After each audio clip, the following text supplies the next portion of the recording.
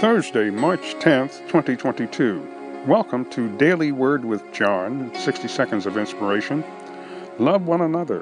1 Peter chapter 4, verse 8. And above all things have fervent charity among yourselves, for charity shall cover the multitude of sins.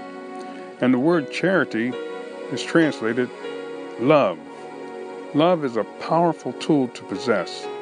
It's stronger than any weapon that anyone has, because love kept Jesus on the cross.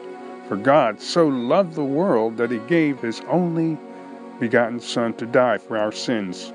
If we believe, we will be set free from sin and shame through Jesus Christ. Father, thank you for the Word of God today. Thank you how so wonderfully you loved us when we weren't lovable.